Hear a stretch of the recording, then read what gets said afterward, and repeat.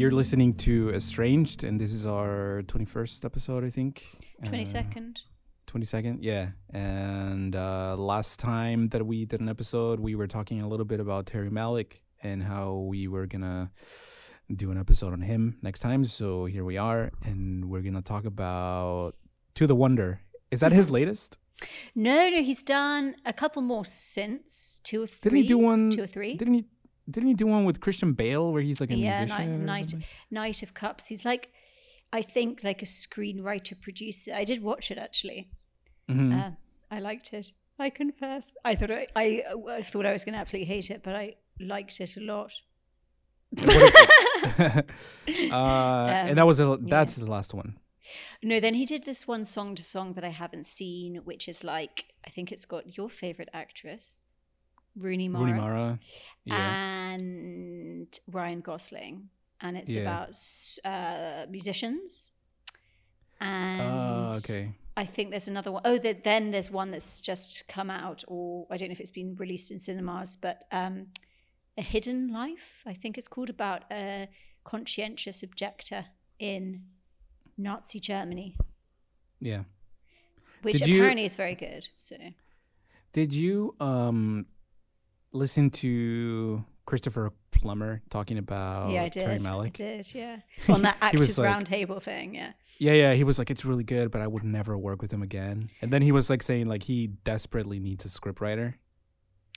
I know, it's interesting, and how I think he was saying about how he had this big role. It wasn't in The New World, and it was all cut from the film. He got cut out of the film, yeah.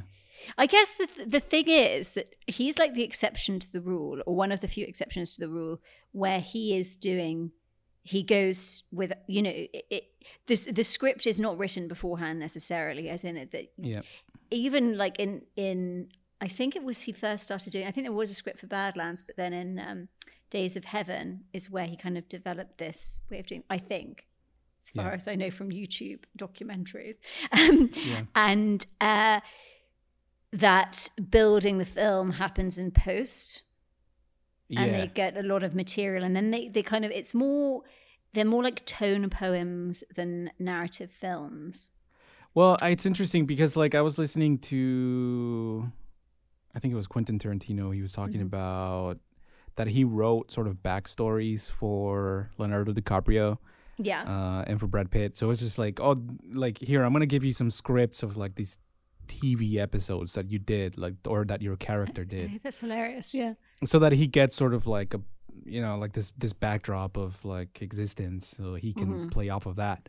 Yeah. But it seems to me like when I saw this one that Rachel McAdams, like, I'm guessing that they probably shot a lot more of her, but there's this sort of spiritual absence that is supposed to represent like a lot more of who she is, but maybe he chooses like the bits and pieces that he thinks represent the character more. Yeah. So it's like, I guess like, sorry. Yeah. No. You can't carry on. Sorry. No, I was just going to say that I think that there's a depth that the audience never gets to see, but for Terry, for Malick, it's not something that he writes. It's something that he films, and that's interesting. It works as it works as the history of the character, but you never see it, and maybe that's like the only thing he understands. Or whatever. That's interesting. I have two things. I love the way you call him Terry, like it's Uncle Terry. Uncle Terry. My friend Terry. Your friend Terry. The other thing I was going to say, I'm actually there's a project that we're in post-production on at the moment that I don't know if it came, I wrote the script like 4 years ago, so I don't know, can't really remember the process of writing it, but maybe it came from the script or the fact that basically it feels like it's a short film cut out of a feature film, but that the feature film doesn't exist. So it's like pointing to this bigger thing just because of the way the film ended up forming.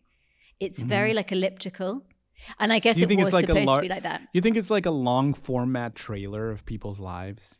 It sometimes feels like that. Like, maybe. Yeah. No, exactly. But it is interesting having this idea of an invisible, like a it's like this, the Zizek joke of the £10 if they were lost, this person would be perfect, or something pointing to something non-existent, but it is as if it exists.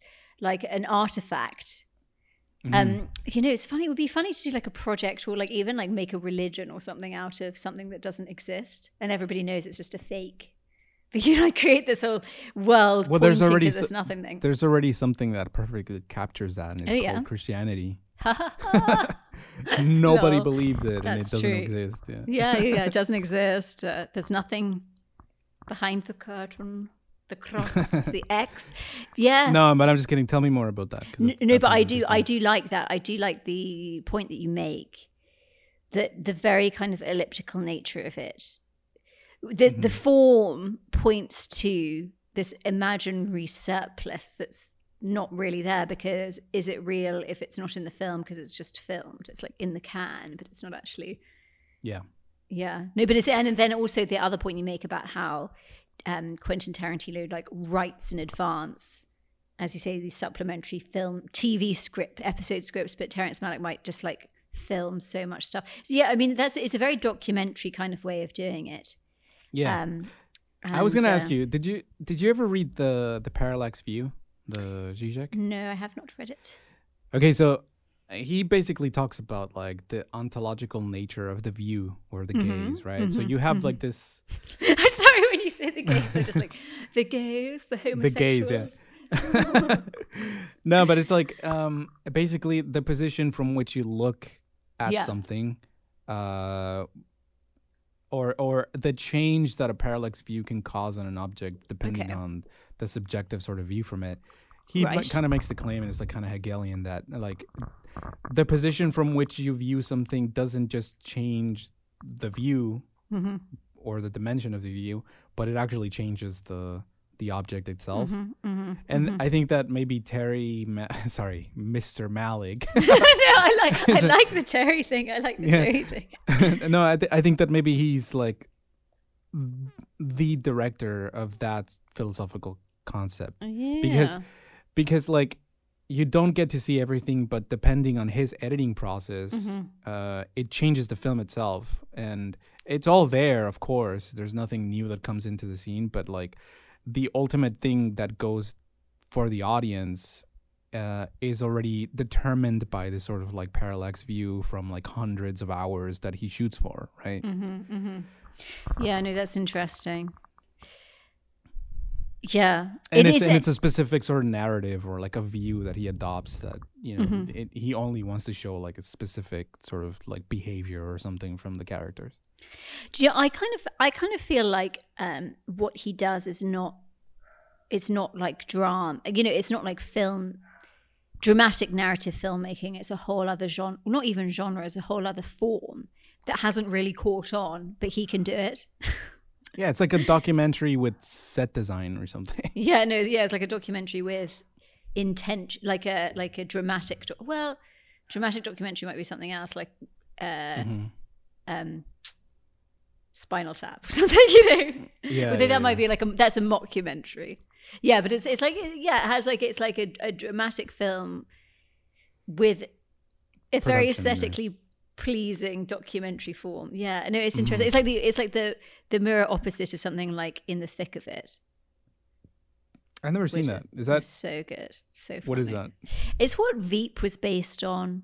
It's like this Armando Iannucci's this comedy writer from the UK, and it's about like a mockumentary of a sort of fictionalized version of kind of Tony Blair's government. Okay, yeah. Yeah, it's very funny. It's very funny with like Alistair Campbell, who is like the spin doctors.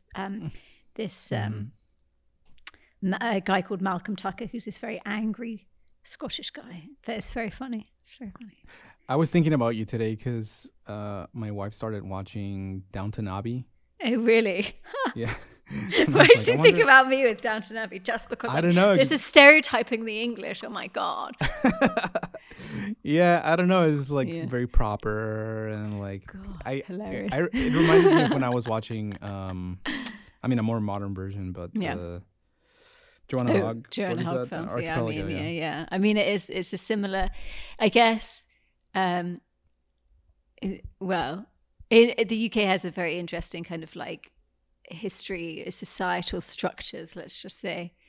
And Yeah, I mean, Downton Abbey kind of charts the death of I guess the landed gentry. I don't know. Actually, they might be aristocracy. I don't know. Do they have it? Is the guy called like Lord something? I guess he is. Then he's aristocracy. No, I don't know. I just saw like parts of the first episode. Yeah. Okay, yeah. It's. Have you seen it? I watched a couple of episodes. I didn't. Talking about things like being elliptical and maybe rushed and like hammered into a smaller container of the actual like product. Yeah. And saying that I like it. The thing that used to annoy me when I watched a couple of Downton Abbey episodes back in the day was how much history was like crammed into one episode. It was like, bam, bam, bam, it's the First World War. Oh my God, it's Spanish flu. Oh my God. Yeah. She's dead. Duh. Yeah. But anyway. And it is elliptical because I think the first episode, they kind of hint that some people related to the family died in the Titanic. Mm-hmm. Mm-hmm. So, yeah, but you only get like bits and pieces of it. Yeah, it's like a little line here and there. Yeah, and you're sort of immediately sort of exposed to the sort of the behavior and like the customs and all of that of like the family or whatever.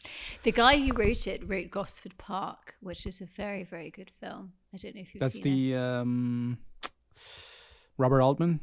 Yep. Yeah, it's very good. But as I say, I maybe it'd be interesting to watch Downton Abbey.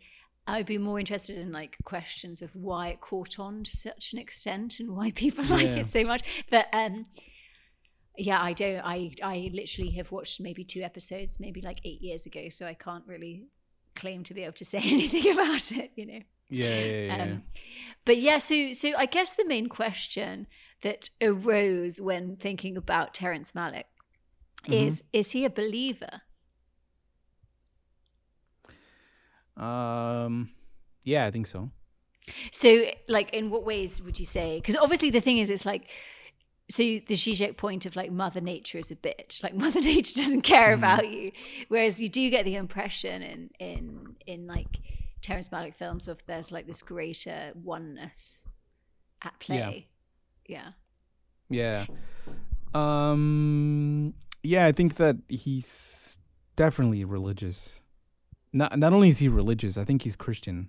Okay. Because there's a lot of that in Tree of Life, and then there's a lot of that in To the Wonder. I mean, there's a priest, and there's all these like. I think that he views yearning or the desire for transcendence or meaning as particularly Christian. Or Catholic. Yeah, I felt like To the Wonder is a more Catholic film compared to others. I don't know why I got that impression. Maybe it's because Javier Bardem is the like priest and he's like Spanish, so I always associate Spanish people with being Catholic. But yeah, it has a more European film feel to it, like, you know, rather than kind of a Northern European feel. It has like a Southern European feel. I mean, it's fine. Like, you can have a Christian character or Catholic character or whatever, but the way that he aligns the search for meaning or the search for love with the search for God, and it's very clear that you can hear, like, I forgot what her name is, but Olga Kurilenko, you can kind of hear her thoughts and her desires and, like, you know, what she's, like, her search or whatever. And those are almost kind of, like, in series with the Javier Bardem thoughts, and the yearning is like they weirdly sort of mirror each other, the type of yearning and like the search for like a place to be. I just thought that was very interesting, but definitely I just felt like, even I don't know, like my dad's very into like spirituality and Christianity, and I think that there's this sort of like the way that he romanticizes it is like it's a search, and I'm not really sure what it means or how it manifests itself, but the most important thing of it is not the thing itself, but my search for it. And I think that the movie basically does that. Like it makes beautiful this sort of like disquiet and the search for something bigger than yourself. And I think it's interesting that the gypsy friend of the girl, she comes and then like she tells her like, oh, you need, you know, this this greatest showman type of like attitude of just like you're an animal and you're yourself, you shouldn't apologize, forget, be free or whatever. And like that's not the answer at all. And it seems for Malik like things get in order and people continue on in the supposed like way of their lives that is like correct through this like search for something bigger and maybe even forgiveness or redemption or whatever. So yeah, I think that he's like profoundly religious.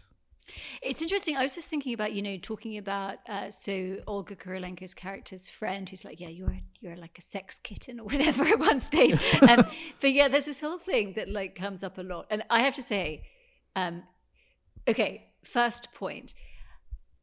Often when you feel like an emotional response to something and moved by it, it can either be like moving in and of itself, or it can speak to ideology. Yeah. You know, and you're like, oh, look at all these people holding hands and getting on. That's like totally like a neoliberal ideology thing. So like the heartwarming drum thing. Circle or some shit. Yeah. But I do really like Terrence Malick, and I'm always really moved by his stuff. But then I think, and this is just my own interpretation, that he does believe in a sort of oneness, or that, okay, so where I would differ with him is I'm all in for the search and everything. I think this, like the search or the like the process is all there is. But for me, at the end of the rainbow, there's nothing. But I do get the impression that it's a search, and then this like with the possibility of transcendence at the end. Yeah.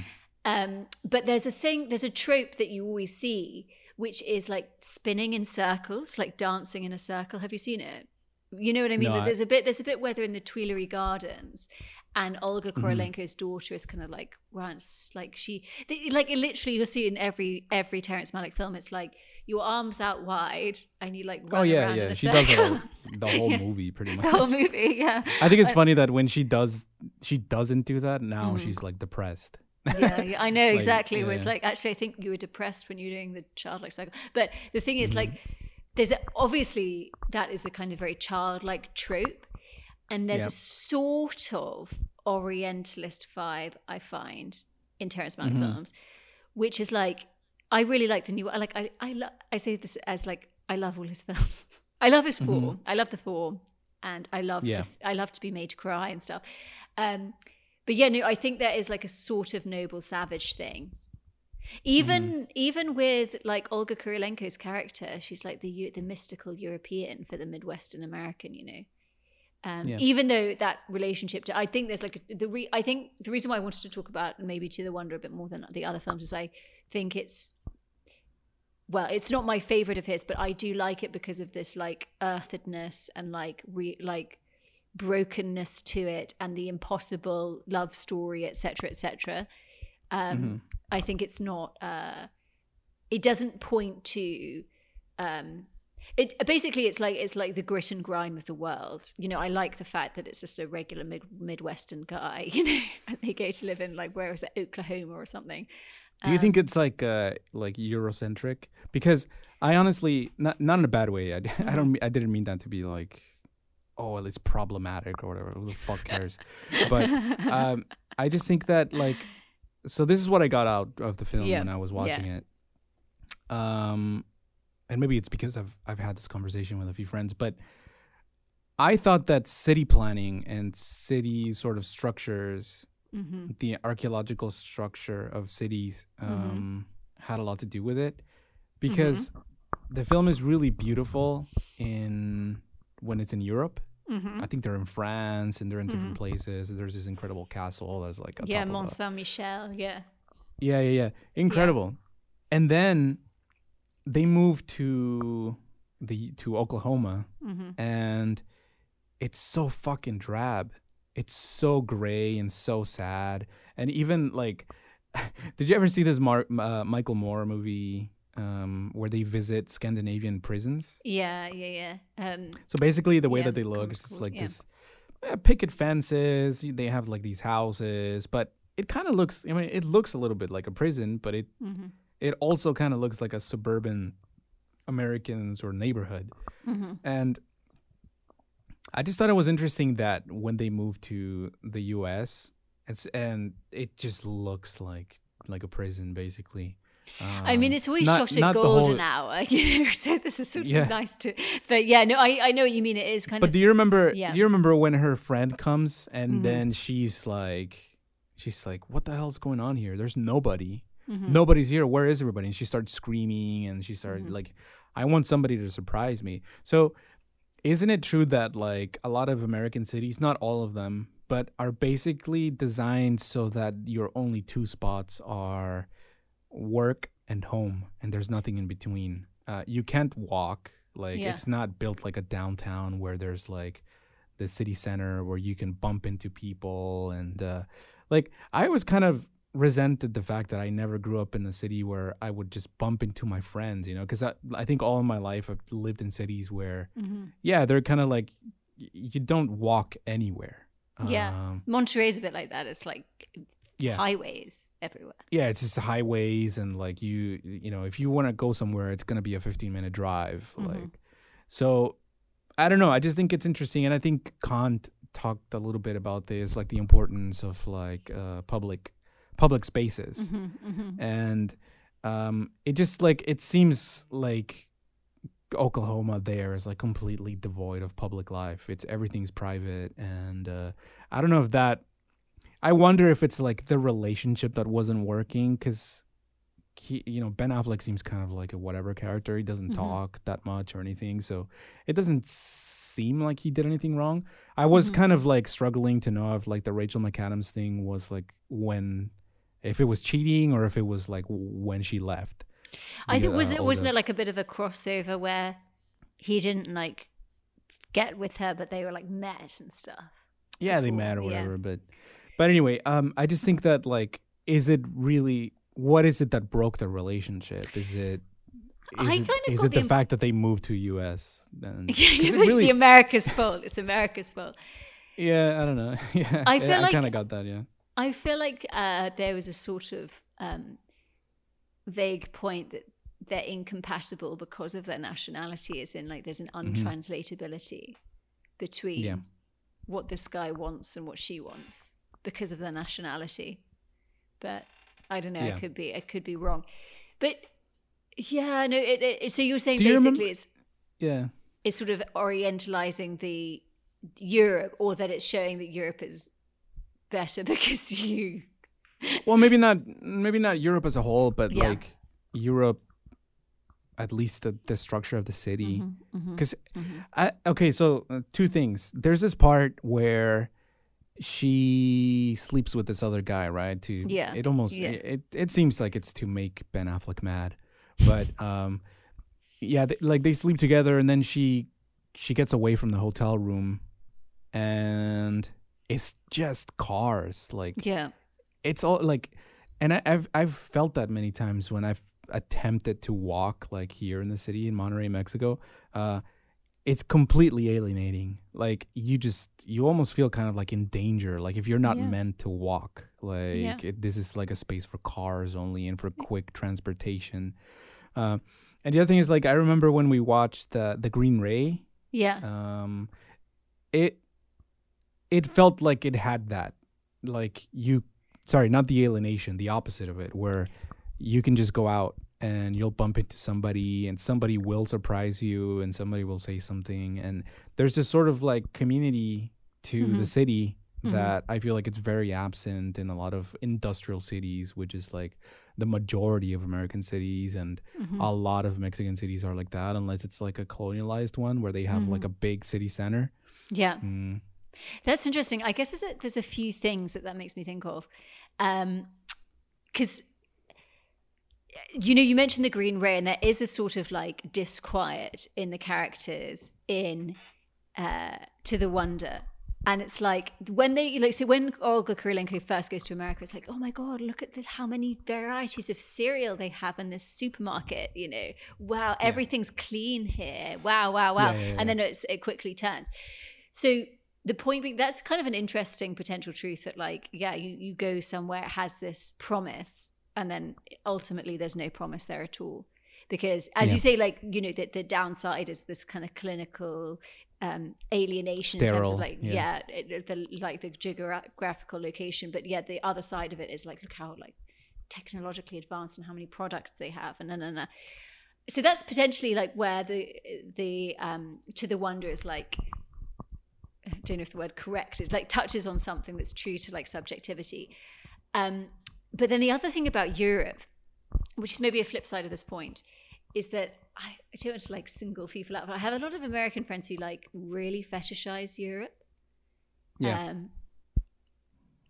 And it's amazing. It's like, God, if Europe was as amazing as it seems in your mind, I'd love to live there, you know? But but there is something to be said, having said that, about community. And definitely there was also this study, I don't know if you saw it, about metropolitan people being more likely to be liberal, and then that leading to various other different perspectives. Like, I don't know where I saw the study, it's mentioned somewhere, but it could, you know, a theory is that by dint of moving into a metropolitan area where you're on top of people, you become more sympathetic's not the word, but aware of the plight of others. Mm-hmm. So obviously it's like, what comes first, the conservative or the being removed geographically from people? But then on the flip conservative side, but no, exactly. I think so too. And then the other thing is that this same study talks about how conservatives are more likely to be give aid to charity and to help their friends and family. But the liberal is less likely, is more likely to, basically there's a kind of a similar amount of bother for the other, but for the conservative it comes to like those they know, whereas the liberal, it's potentially those they don't know. But then, there's this idea that, I mean, correlation doesn't equal causation, obviously, but that there was a kind of a correlation between being in a metropolitan area and being a quote unquote liberal. Mm-hmm. So, yeah. What I like about conservatives, and like this is something that Todd has talked about in White Theory, but it's basically like conservatives enjoy the most. Yeah, exactly. And I think I think a few episodes ago we talked about being a hater. Yeah. I remember I told you, it's like, I stopped being a hater. How much enjoyment you get. Yeah. It's like so being fun. like, oh my God, like I've been miserable ever since I decided to be more open-minded and like liking more things. Yeah. But really, it's like, if you're a hater, it doesn't mean that you hate everything. It just means that you like things more passionately, less things. Exactly. And I feel like that's sort of like the general sort of idea of conservatism. It's not, you know, the fact that right now they're Republican or they're like racist or whatever is just like a moment in time. I think it more is a predisposition to enjoy less things more. Yeah, it's like a corralling of desire. And the downfall of, well, one of the many antagonisms at play within the liberal position, and of course the liberal position is different from the left. It's a fake universal. It's a fake universal, and it's a moralizing. Because, of course, liberals, okay, you have a conservative position and you have a liberal position, and then let's say like a leftist position. And leftist puts more importance on the structure. So it's like a material interpretation of reality, whereas a liberal, everybody's a free agent. So of course then the flip side of that is morality policing, because everybody's free to have a good idea or a bad idea, and they're in control of their ideas because they're free. And that's what like liberals and conservatives have more in common than they do with the left. In that sense, even though conservatives and leftists have similarities as well. But I just think it's interesting that what happened to sort of like the historicist position that a lot of leftists like claim to have, and like why can't they see the conservative sort of like ideology beyond its current iteration, which is like fucking MAGA or like Brexit or whatever. Like really, it doesn't matter the current sort of manifestation of it. Really, what matters is like in what way do they rationalize things? In what way do they justify what they're doing? Right? Like maybe they become sort of agentic or whatever, but like there is sort of like a value to the way that people manifestate their desires. And like if you want to convince a conservative towards something else, it's not by attacking the rationalization, but the function of their desire. I know. I think there's a thing about because the liberal position isn't a dialectical one. It's taking everything at face value. Mm-hmm. Yeah. You know.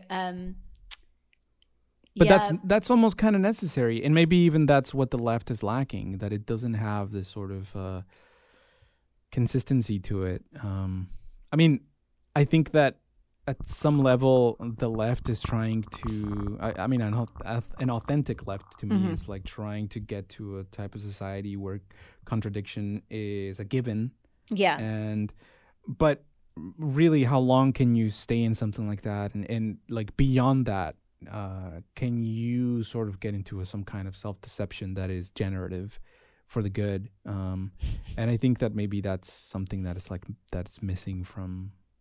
It's basically enjoyment, I guess. I guess that's the thing where the question is, would a leftist society look very much different from like the contemporary condition, other than fewer people would be suffering unnecessarily? Mm-hmm. But would it look structurally very similar, you know? Because again, it's an idea of like libidinal investment and death drive. Yeah. But yeah, no, it's like, yeah, how do you organize that?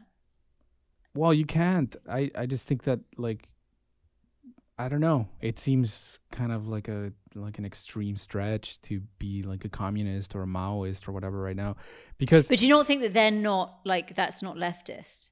Because that's also a sort of like right-wing like totalitarian interpretation of Marx.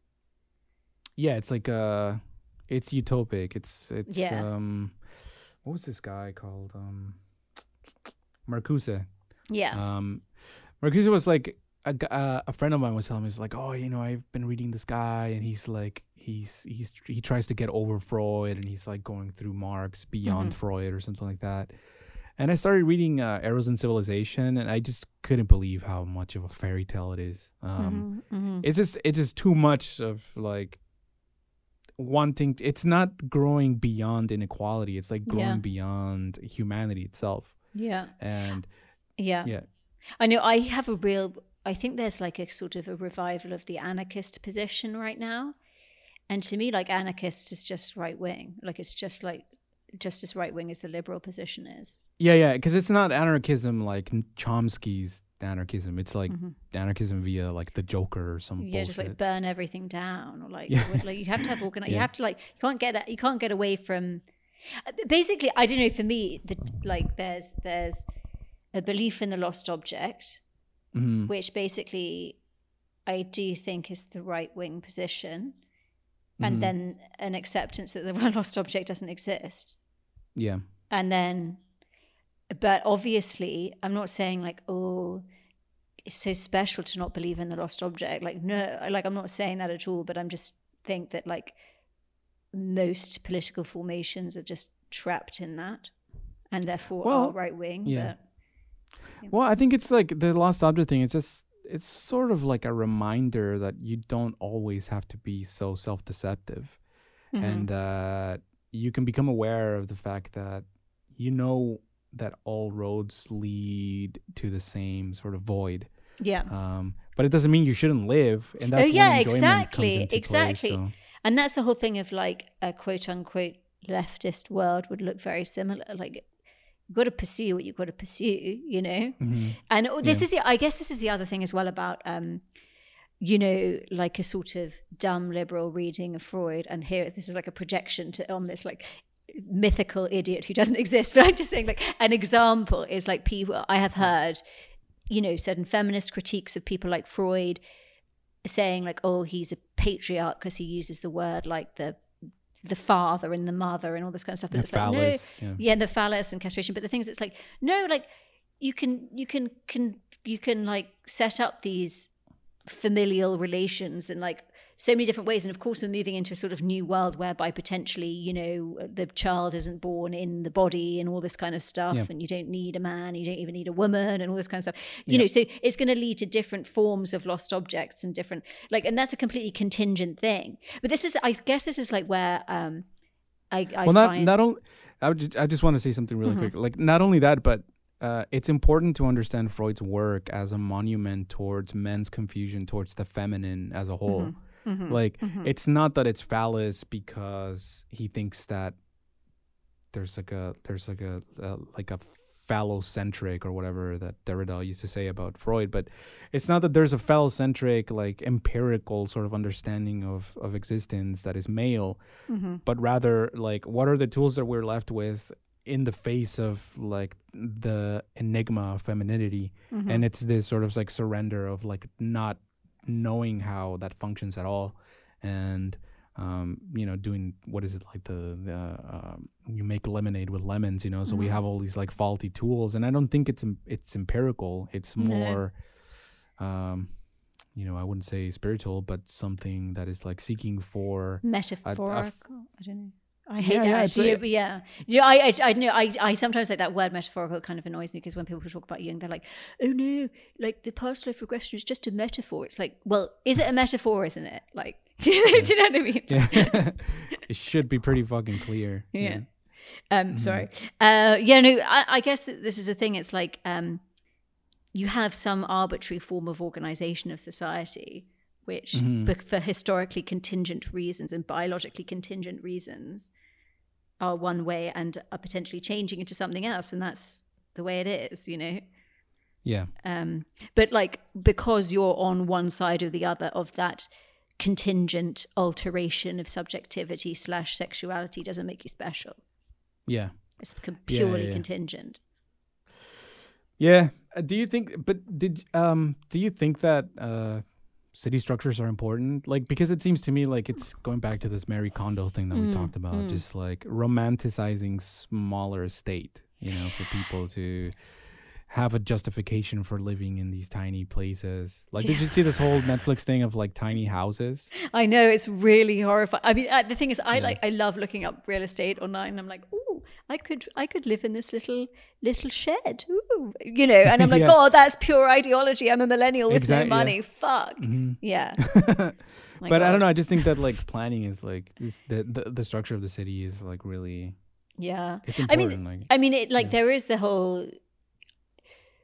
This is the interesting thing, because obviously when a lot of European cities were built, it was a different pre-capitalist or slightly different formation of society. So you have, like, divinely ordained wealthy people, quote unquote, who, like, exploited people in a different way for the glory of other things. But there was not a purely utilitarian structure to the city, because there were other things that were important, like showing off wealth. So you get beautiful buildings, or things like potentially, that, like, pre-welfare state, quote unquote, philanthropy. Yeah. I mean, I kind of like the idea of, like, that community is important because it includes sort of disappointment into it, because we already know what's at the end of, like, dealing with another person, and it's like, okay, it's not a utopic thing to want to spend more time with other people. But I just think, like, what do you think about, like, digital community simulacrums? That it seems like that's like pretty close, like, you can be tied into a VR system or whatever, where maybe the problem is that, like, if you want to live in a city center, especially in, like, a major city, it's going to be really fucking expensive. I know, that's the thing. It's like, it's funny that in the past, potentially, you spent more money to get away from other people, and now it's super, super expensive to be in the center of things. Yeah. Like, it's funny because different cities are different. Like, there's the term inner city in the UK. I don't know if it happens in the US, but, like, we obviously have different structures in terms of, like, where the quote unquote, we don't call them projects, but, like, social housing is, and all this kind of stuff. So there's, like, a greater mix. Whereas in the US, it seems like there's, like, defined areas. But yeah, no, it, like, in the past, potentially living right in the inner city was, like, bad, and you want to live in the suburbs or whatever. But now, there is a kind of, like, estrangement. Yeah. I mean, you paid to be estranged, but now there is a sort of, like, premium to be paid on living in the city. It's just, I just think it's so sad that things that are a form of self-sabotage become commodities, and not only just commodities, but expensive commodities. Yeah, I know. God, and it's so hard to like libidinally disinvest and do actually what is the best for you. Unposh. Yeah. Unposh. What's that? Unposh. What do you mean? Yeah, like it's not like hot. It's not in fashion. Oh, I see. Yeah. No, I know. And it's like, what is best for you, I think tends to be like best for society, but it's difficult to know what's best for you because what we're told is best for us and what we feel is best for us in terms of if we, we're engaged in death drive is very different from what is actually best for us. Yeah. And who fucking knows anyway? Yeah. But yeah. What do you think? Oh, go ahead. Oh, sorry. No, you go. No, were you going to change the subject? Because I was going to do it too. I can go after. No, you go first. This is the Portlandia skit where you're at the stop sign. It's like, no, you go. Okay. Well, no, I just wanted to talk about the differences between men and women when it comes to romantic relationships. I had a few thoughts, but okay, go for it. I know it is like, and I do think this film is quite good on relationships. I think there is a sort of like desire that gets dissolved by proximity. But I don't know if it like that's the intention of the film. I don't know if the film paints it as she gets depressed because she's in America, or it's because he's brought her over and then realizes that the exotic other is not so exotic anymore. Yeah. But and then there is the bringing in the third element of the Rachel McAdams character, etc. I think it is quite. It speaks to a certain truth about human desire. But what were you gonna? What thoughts do you have? By the way, I was gonna say that I thought Olga was really good in this. Yeah, I think she's a really good actress. Yeah. I don't know, like her body language. I thought it was like spot on of just being wanting to please her partner, and then just like almost always having like an eye on him and seeing his reactions to what she does and everything. It's just like that it's was very really, like it was like very. Yeah, I thought it was like a very soulful, passionate performance. But anyway, which is funny because she's not French. I think she might have grown up in France for a little while, but like isn't she Russian or something? She's very Russian to me, like very not a French character. But there you go. Yeah. Yeah. Sorry. So I was gonna say. So basically, I think that the way that men fall in love is like very different. I think I actually sent you an excerpt from the Welbeck thing. Yeah, the Welbeck, the serotonin book. Yeah. I won't go into that specifically, but what I got away from it is like, I think that when a man sort of like gives himself completely to like a passionate, loving relationship, it's almost kind of like an event. Yeah. It's almost like kind of like, like our shitty version of what would be transcendent. It's not, but like, I don't know. I just think that it's not in a lot of men's nature to fall in love in that way. It goes against their nature in that way. It's like it's self-transcendent, I guess. So do you mean? So you're saying like basically the obsessive falls in love at once, whereas the hysteric, I would say as a woman, like it takes me. This is the funny thing because obviously I think there's like loads of different forms of desire that are like kind of interchangeable by gender, but there are we can say it's sort of gendered because I think because of the contingent nature of both material reality and biology, men from a Freudian sense tend to be obsessive, just as a proviso before I get done for saying women do this and men do this. But that's a whole other conversation. That whole like biological gender as a drag weird thing. It's so fucking contradictory. That whole ideology is amazing. Anyway, but as a woman, it takes me a long time to fall in love, like months. Yeah. And so at the start of a relationship, it's like, okay, I'll give this a go, and then it takes a long time. No, I mean, I'm not like I'm not saying that like women are full on drive all the time to want to fall in love or whatever.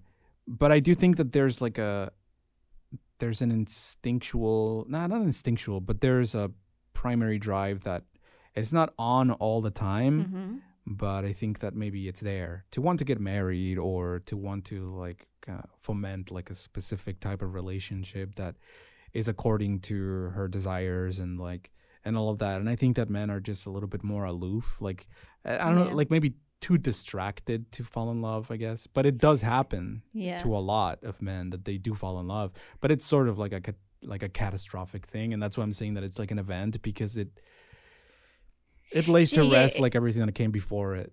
It's and interesting. I think that men also, sorry, go ahead. No. I just had a few thoughts, but continue. No, I was gonna go in a different direction, so go for it. No, I was just gonna say about you say about the woman female desire potentially to like for men to sort of like to nest and like have a long-term thing. And it's interesting about this idea of like, what's biological and what's contingent, But then also, so I was thinking about like the trope of the kind of hot woman.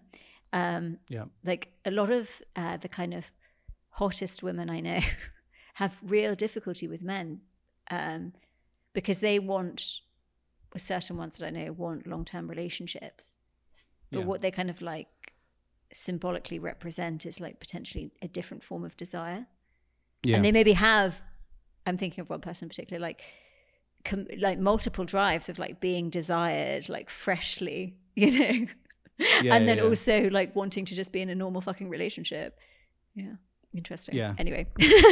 No, and I just think that, so this is weird, like, and I could be completely wrong about this. These are just my thoughts, but like, I think that romance isn't born in men like instinctively.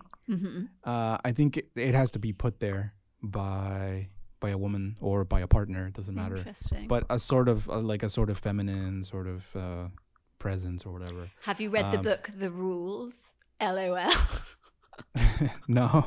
So the book that was handed around at my boarding school when we were teenagers of like how to get a man to fall in love with you. Well, I don't know. I don't think it really works, but there is an element. There's like, as with everything, there's an element of truth to it. But it's about like basically giving the obsessive what he needs to fall in love with you. Yeah. No, I just think that it's like it has to be planted in, or I guess maybe I should stop saying man, but maybe the obsessive or whatever. Yeah. And by a warm gesture, but it's sort of like this unconditional invitation that I think maybe only a hysteric can plant there. Interesting. Like, I don't know, a lot of like guys, and I'm talking just like the guys that I know. I don't know, like it almost kind of requires a sort of like emotional trap for them to fall into it, and it's the best.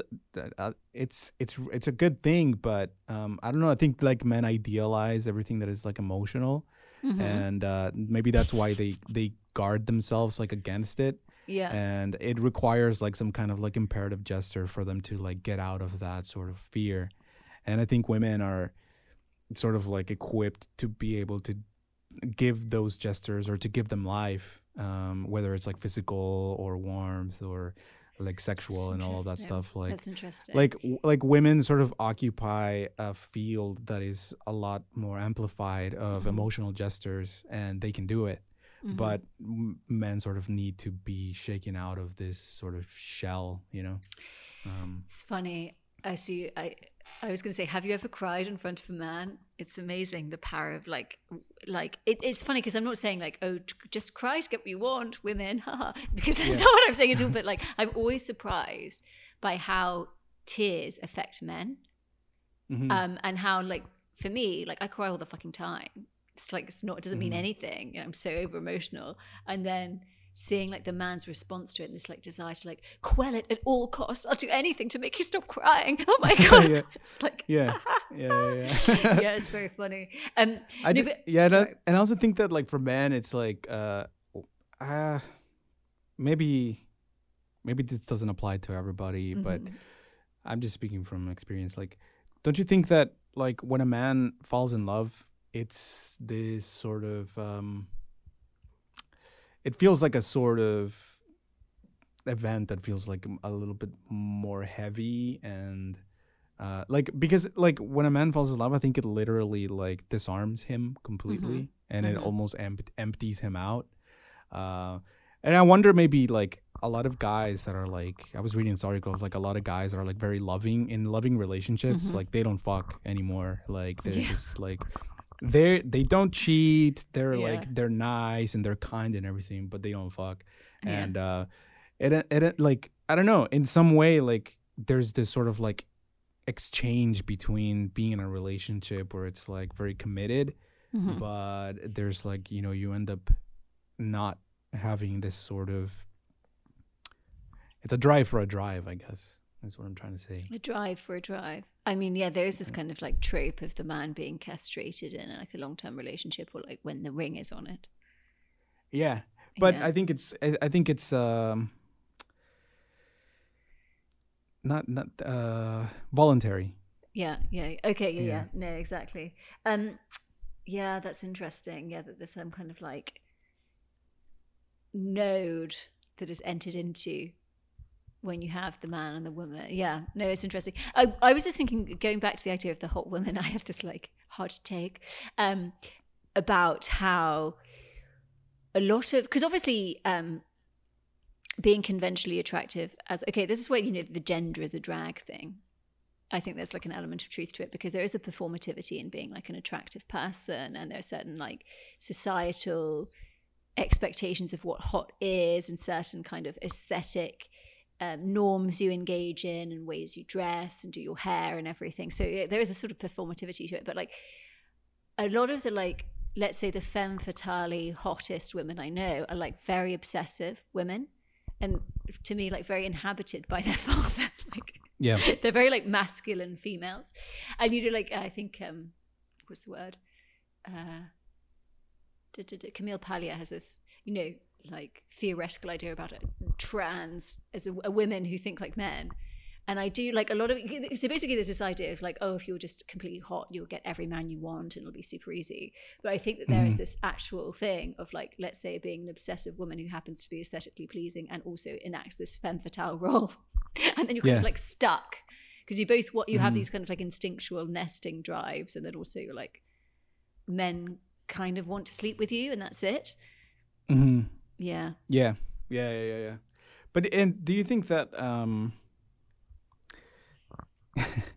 I don't know, do you think that women expect from men a sort of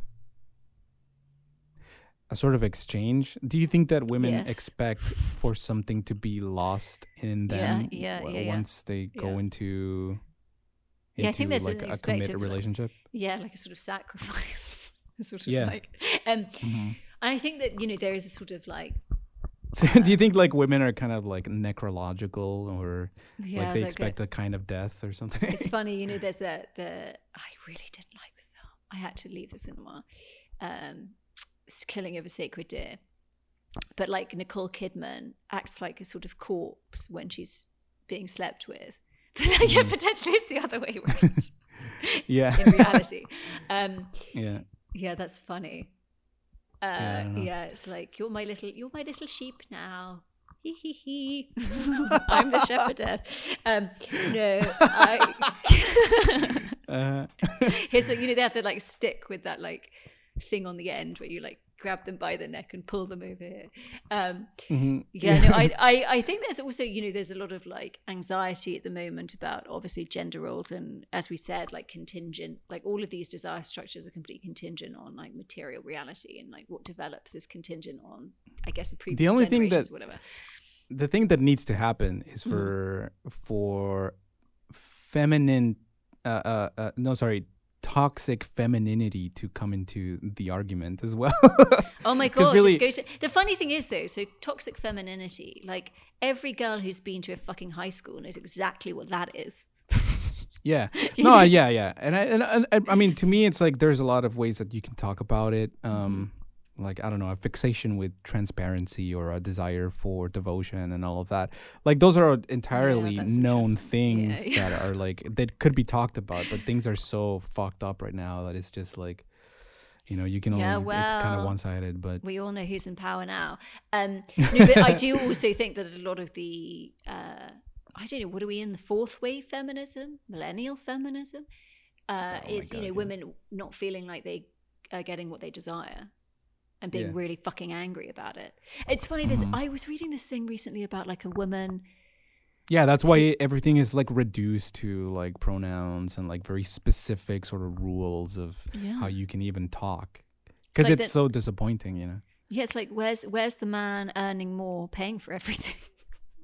Ooh, can't have it both ways now. No, that's terrible. But the idea of like, I was reading this thing about, I don't know, maybe, did you send it to me about like a woman saying about her partner doesn't earn more than her and she finds it unattractive? Or there's a woman, I just see all these articles at the time about should the woman pay if she has more?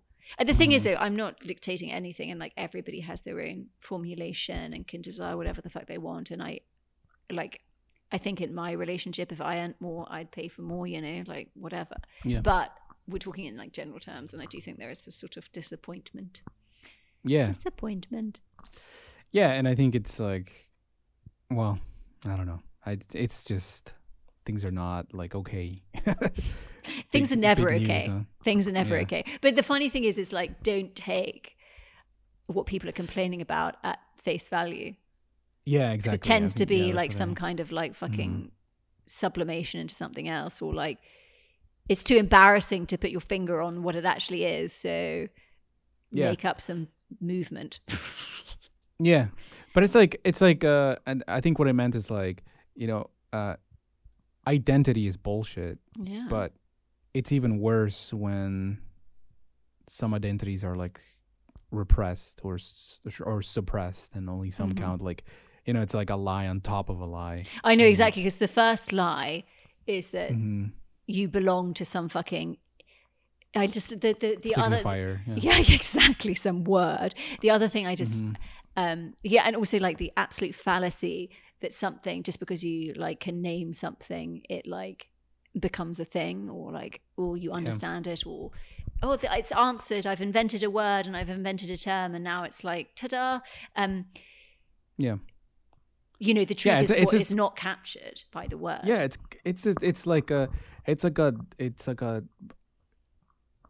a rejection of the universal with like double depth. You know, it's like the first layer is like the fact that the particular is actually like, or the adoration of the particular. And then on top of that, it's like burying the universal even more, because it's not, you know, it's funny that like, it's funny that identity is not inclusive, which, you know, like whatever inclusive. I know, it's like this stupid, like, I love the way it's like this, it's like leftist quote unquote thing. It's like, where's the universal in this? Okay, the universal, I would say, is that everybody has to put like signifier on top of signifier on top of signifier on top of signifier, and still it's not fucking enough. Yeah. I am a, like, and all these new words. I'm a cis het female. Like, how many do you fucking need? Well, cis infinite. Het skater boy. I don't even know what the things are anymore. No, there's all these new terms. What's this? Have you seen this thing on like VSCO girl? Is that what it is? It's like, no, I'm still reeling. I'm still reeling from the Jamil thing of the landlord's choice. I can't even speak. I can't even. If you guys don't know what we're talking about, just go over to Instagram. Is it, you saw it on Instagram? Yeah, I took a picture of it and sent it to you. And she basically was saying that she was equivocating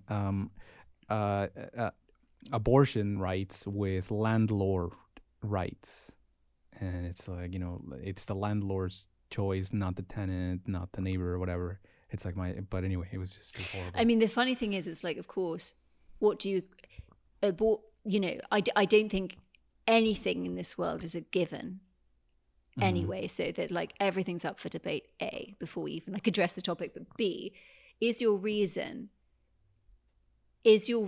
for wanting abortion actual just like general person's rights, which, yeah, of course, or is it you're like capitalism wants you to do it so that you can be a better fucking work agent?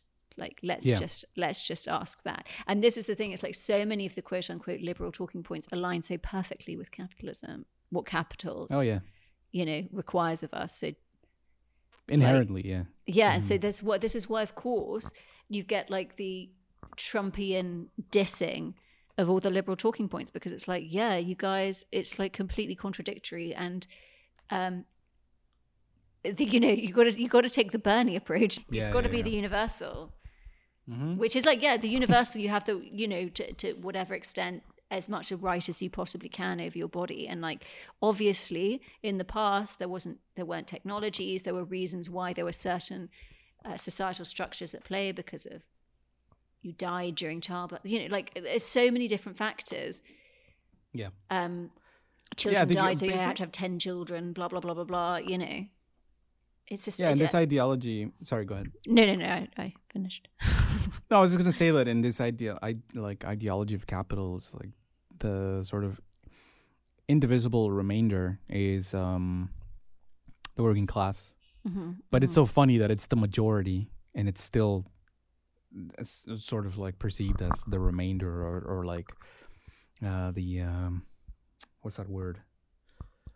No, I don't know, the excess or whatever. Everybody's a temporarily frustrated Instagram influencer. The residue. That was the word I was trying to remember. I always find it funny that in the US, so in the UK, middle class means bourgeois, basically.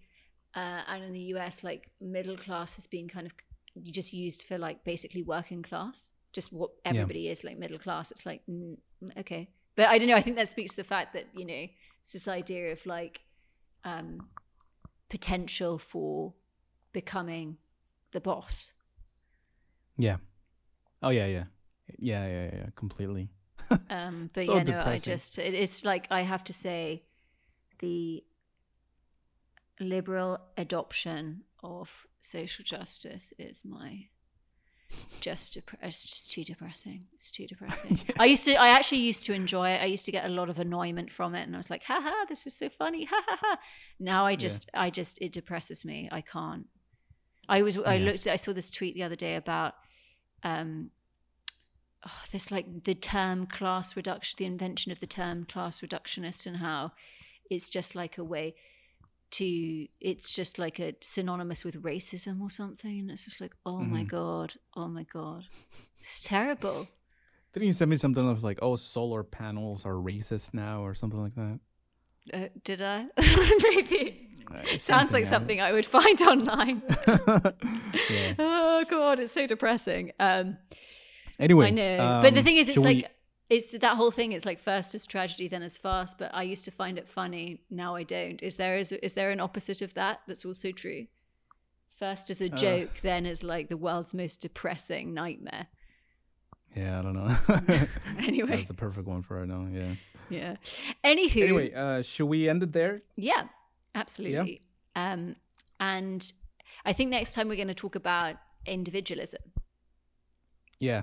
Yeah, we have a surprise movie that we'll be talking to you guys. Yeah, but basically, I guess the point about Malick is the idea of the search leads to transcendence, and that there's sort of like a Mother Nature kind of like global spirit that is in command, and if you kind of listen to the whisperings of the leaves, there's something there.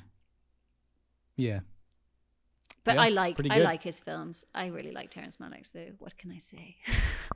I still struggle, but I can see why you like him. Yeah. Anyway, okay. Well, we'll speak to you next time.